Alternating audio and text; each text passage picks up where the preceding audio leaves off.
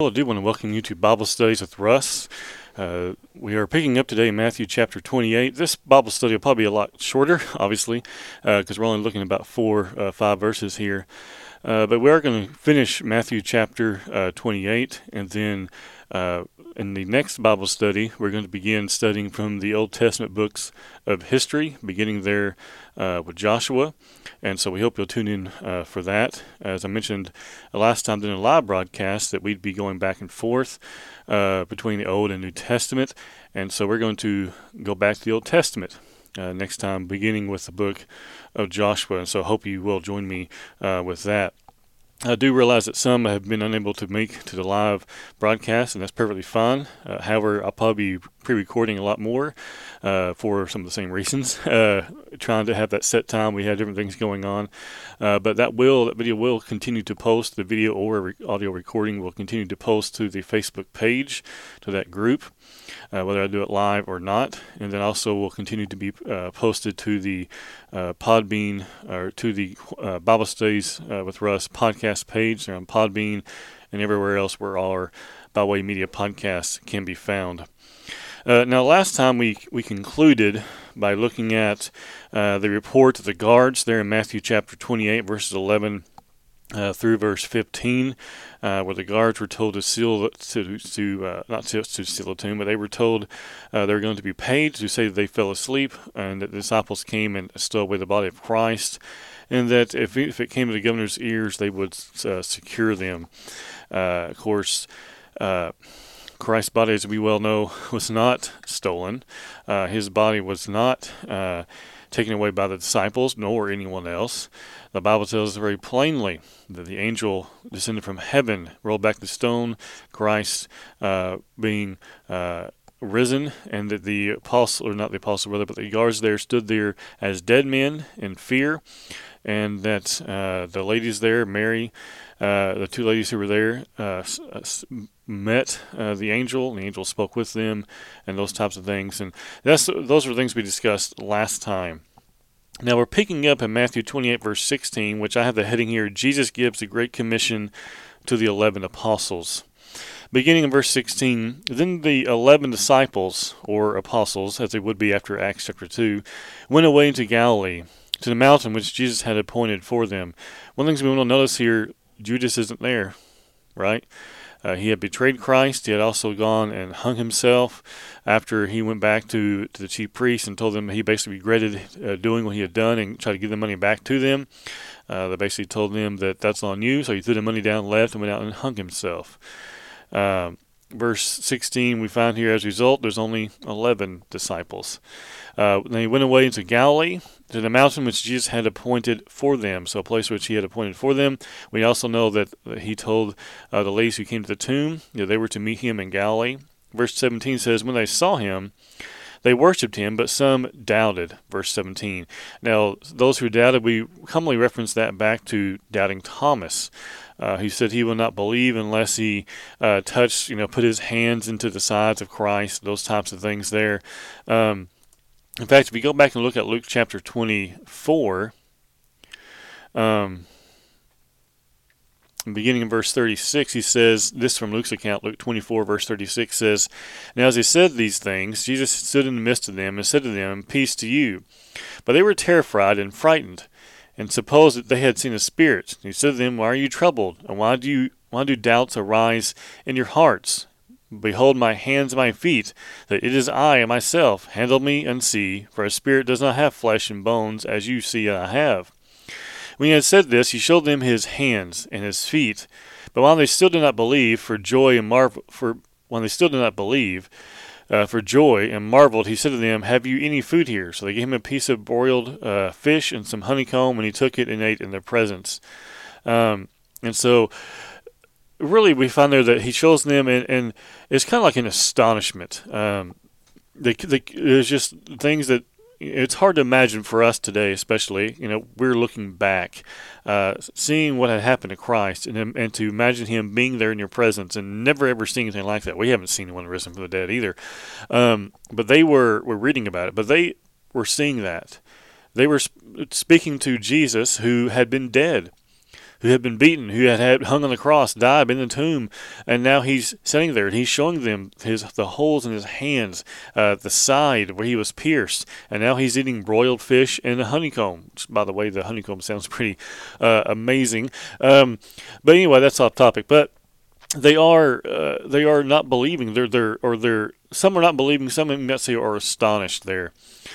If you continue reading there in Luke's account, Luke 24, picking up verse 44, then he said to them, "These are the words which I spoke to you while I was still with you.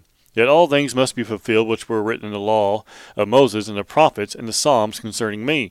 And so Christ literally says there in Luke 24, verse 44, that all these things have happened and have taken place to fulfill the old law, to fulfill the prophecies concerning me, he says there in verse 44. Verse 45 says, "And he opened their understanding, that they might comprehend the Scriptures. Then he said to them, Thus is written, and thus it was necessary for the Christ to suffer and to rise from the dead the third day, and that repentance and remission of sin should be preached in his name to all nations, beginning at Jerusalem." We know that was happening in Acts chapter 2, which you can go there and find that that's where the apostles were. If you were to read Matthew, Mark, and then Luke, and if we went from reading Luke into Acts chapter 1, it is, I won't say direct continuation, but it's pretty close. You go from Luke right into the book of Acts. John is, as I said before, 90% of it is different. But if you go from Luke into Acts, you find that it's still Luke who's writing. It's Luke who's writing the book of Acts, and he begins to talk about more of those things. And you find Christ ascending to heaven in Acts chapter 1. You find the apostles appointing the one who would take the place of Judas. The things are moving forward now, right? And then Acts 2, the Holy Spirit comes, and they are given. The Holy Spirit comes upon them, and what happens? They begin to preach and teach from where? From Jerusalem. That's where they were in Acts 2. They were to stay there, as we find here, until they were endued with power from upon high, reference to the Holy Spirit. And now, so if you were to read from Luke into Acts, you just have that near continuation is what I call it there, because things just continue on. It's still Luke who's writing, and things begin to move forward from, you have the preaching, you have the preaching of Peter in Acts 2, then you have the reaction, you have the baptism, then you have what the church is established, right? People are being added to the body of Christ right in Acts chapter 2 moving forward, shortly after the ascension of Christ. Going back to Luke 24, beginning of verse 48, he says, "And you are witnesses of these things. Behold, I send the promise of my Father upon you, but tarry in the city of Jerusalem until you are endued with power from on high," which I was just mentioning there in verse 49. Verse 50 says here, "And he led them out as far as Bethany, and he lifted up his hands and blessed them." Now remember, this is Luke's account, right? Luke is usually looked at upon as being someone who's much more detailed when he talks about things. Matthew, Mark, and Luke, of course, they all record different things from different viewpoint. But Luke is commonly referred to as one who is, or thought as one who's much more detailed, especially in comparison to Matthew and Mark. And I know we started out looking at this class as synoptics, look through and looking at the differences in Matthew and Mark and Luke. And it's possible that before we go into the book of Joshua, I know I mentioned we're going to talk about that next. It's hard for me to read through Matthew, then try to go back and look at Mark and Luke at the same time. But you can find a lot of the differences there. In fact, if you have what's called the Harmony of the Gospels by A.T. Robertson, it's literally a book, and it has scriptures. You have 3 columns. You have Matthew, Mark, and Luke, and he shows you what is included in each gospel account, so you can see that, and which one does not record that. I have a copy somewhere, but as you can see in my bookcase behind me, it's somewhere back there. But that will help you. We started out looking at the synoptics that way, and then we kind of just, or I should say, I kind of merged just into focusing on Matthew. But I'm tempted to go back and say, well, let's go ahead and look at those differences and make that a whole different class, but we may do that at a later date. But anyway, so we go back and look at Luke chapter 24, yes. It says in verse 50, "And he led them out as far as Bethany. He lifted up his hands and blessed them," meaning he prayed for them, is what that's talking about there. People today kind of have, when you read about someone blessing them, especially today, it generally means we pray for them, or we pray over them. People, when you use that phrase, they'll have someone pray over you. I don't like that phrase. It kind of sounds like you're doing something that's miraculous. You're really not. You're praying for them. It's something that's promised to the Christian. It is miraculous in the sense we get to pray to God through Christ. But praying over someone is like, kind of sounds like it's you who's doing the awesome thing. No, it's not. It's God. But that's, I not hear people say that. I understand what people mean, but sometimes I think there are those who really think it's more than they put too much. They had the wrong this way. They had the wrong idea about what it means to pray over someone or to pray for someone. Praying for someone literally is praying over someone. But that's just different terminology there, and kind of can give a different idea when you use that phrase. But if you look here at verse 50, he blessed them, he prayed for them. And now it came to pass, when he blessed them, that he was parted from them and carried up into heaven. That's verse 51. And they worshipped him and returned to Jerusalem with great joy. And were continuing in the temple, praising and blessing God. Amen. So that's the end of Luke's account there, with his, appearing to them. We find the disciples' eyes were opened, and to my knowledge, and I don't pretend to have all the entire scriptures memorized, but to my knowledge, this is the only time you read about how things were open to people in a miraculous sense. I'll take that back. There are a few other occasions when Mary and the ladies, when they saw Christ, their eyes were open, like in the sense that they realized who it was. Right? People today, though, have to realize that we are not zapped with knowledge. This occasion is that their minds were open and they understood the scriptures, right? But the Holy Spirit was still going to guide them into all truth, right? Anyway, so we have to be careful with that as well. But here in Luke 24:36-49, you have kind of where we are here in the same situation here in Matthew. But again, Luke records a little bit more. So let's jump back to Matthew, because that's where we're at. Verse 18, Matthew 28, verse 18. And Jesus came and spoke to them, saying, All authority has been given to me in heaven and on earth. Go therefore and make disciples of all the nations, baptizing them in the name of the Father, and of the Son, and of the Holy Spirit, teaching them to observe all things that I have commanded you, and lo, I am with you always, even to the end of the age. Amen. So we want to notice here, verse 18, Christ is the one who's speaking. He says, all power has been given to me, in heaven and in earth, which means he has all authority. All authority has been given to me. The King James, I believe, says all power has been given me on heaven and earth. And then he begins to tell them what they must do, right? So he starts this section here by saying that I have the authority. All authority has been given to him. He says in heaven and on earth, right? Why is that? Because God is with him. Because he has fulfilled God's will. He continues to do so still today. And he says, all authority has been given to me in heaven and on earth. So all authority has been given to Christ. And then what does he say the next verse? Go, right? There's the command. Go. Go, therefore, and make disciples. Disciples are learners. That's what we've talked about before. He says here, of all nations, which means you go everywhere, baptizing them in the name of the Father and of the Son and of the Holy Spirit. We find here the idea they were baptizing them by the authority of the Father, the Son, and the Holy Spirit. Now, if you were to drop back here for just a second, remember, we go back and forth, and I've done better at this at sometimes than others. But if you go back here and look at Mark 16, beginning in verse 14, here the Bible says, later he appeared to the 11 as they sat at the table, and he rebuked their unbelief and hardness of heart, because they did not believe those who had seen him after he had risen. There's Mark's account, right? So Mark's account includes a rebuking. Ugh. Tough. Because when no one wants to be rebuked. When Christ rebukes someone, I can imagine how that would have felt. Very harsh, right? Even, we don't have the tone of it, but who wants to be rebuked by anyone, let alone by Christ? Verse 15, and he said to them, go into all the world and preach the gospel to every creature. Just like what Matthew's account here is talking about, right? Go into all the nations. Here, go into all the world. Same thing. And preach the gospel to every creature, to everybody, right? Same idea we find here in Matthew. He who believes and is baptized. This is where Mark's account is different from Matthew's. Is it wrong? Nope.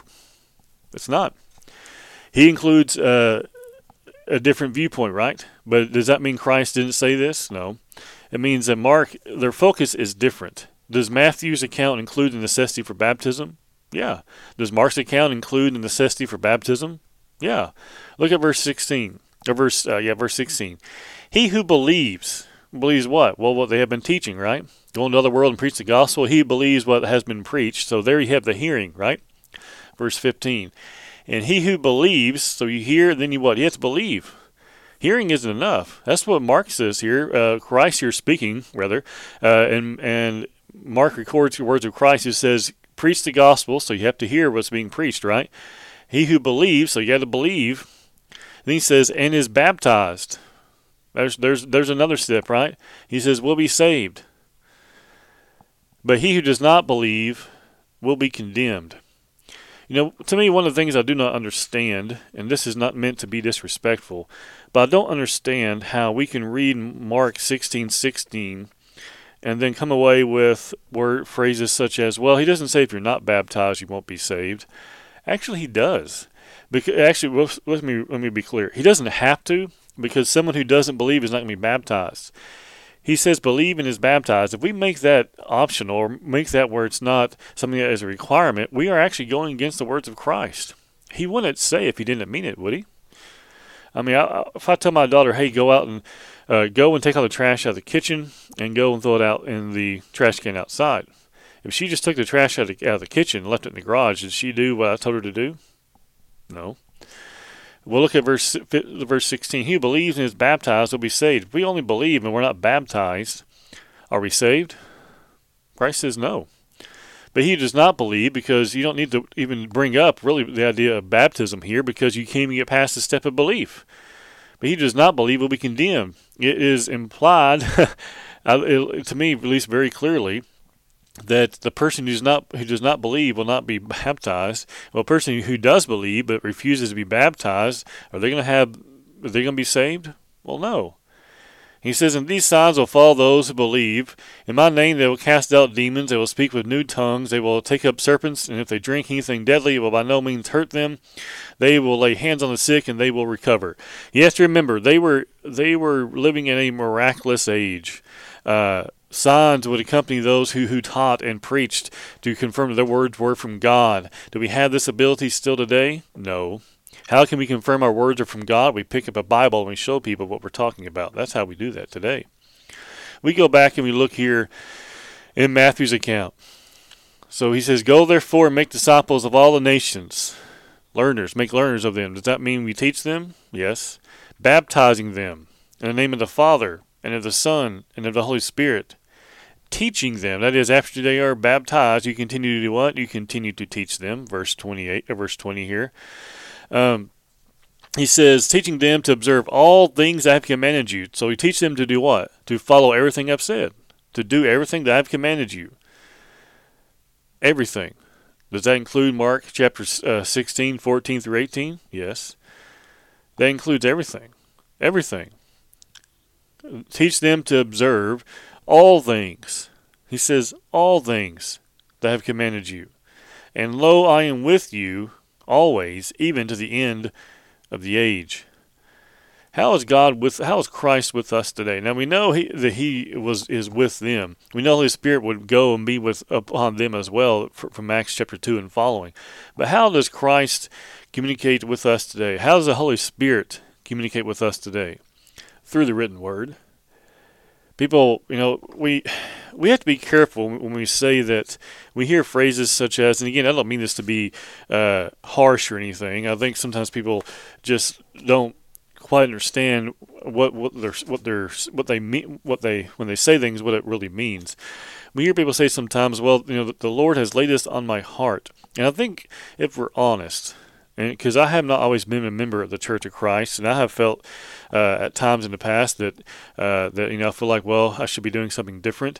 And what really has happened, I think, if we boil it down, is that at some point we have decided that what I'm doing is not right, or maybe I decide now I want to try to reach out to others.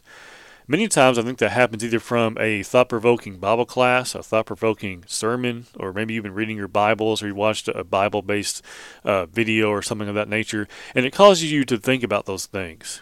And people will say, well, the Lord has laid this on my heart. I think in reality, if we're honest, that we'll see that what really has happened is that the Word of God has affected us, and we decide we need to do something. I don't think that's a bad thing.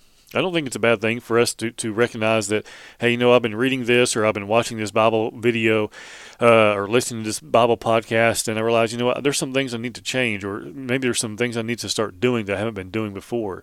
That's not wrong.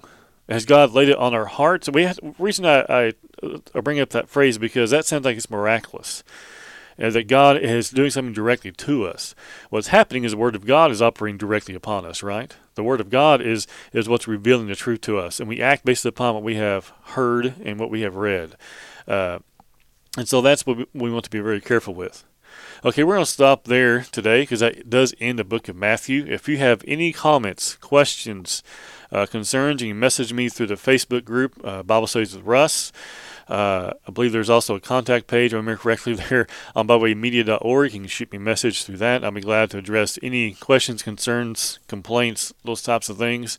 Lord willing, if everything goes as planned, when we come back next time, we will begin studying the book of Joshua. And as I mentioned before, if you're interested in more of the things that are recorded in Mark and Luke that are not recorded in Matthew, I encourage you to pick up what's called the Harmony of the Gospels. I think there's a lot of different versions out there. One I'm familiar with is by A.T. Robertson. You probably can find one for free online just by going to a website or something. I can't vouch for how accurate those things are, but you can find those things pretty easy and follow along. I reference A.T. Robertson's Harmony of the Gospels because I have it in book form, and it's easy to follow along the way he has it formatted, but you may be able to find something similar to help you as well. Okay, we're going to stop there today. I do thank you for your attention. Thank you for being here with me. As I mentioned, I hope to be back here next time as we begin the book of Joshua.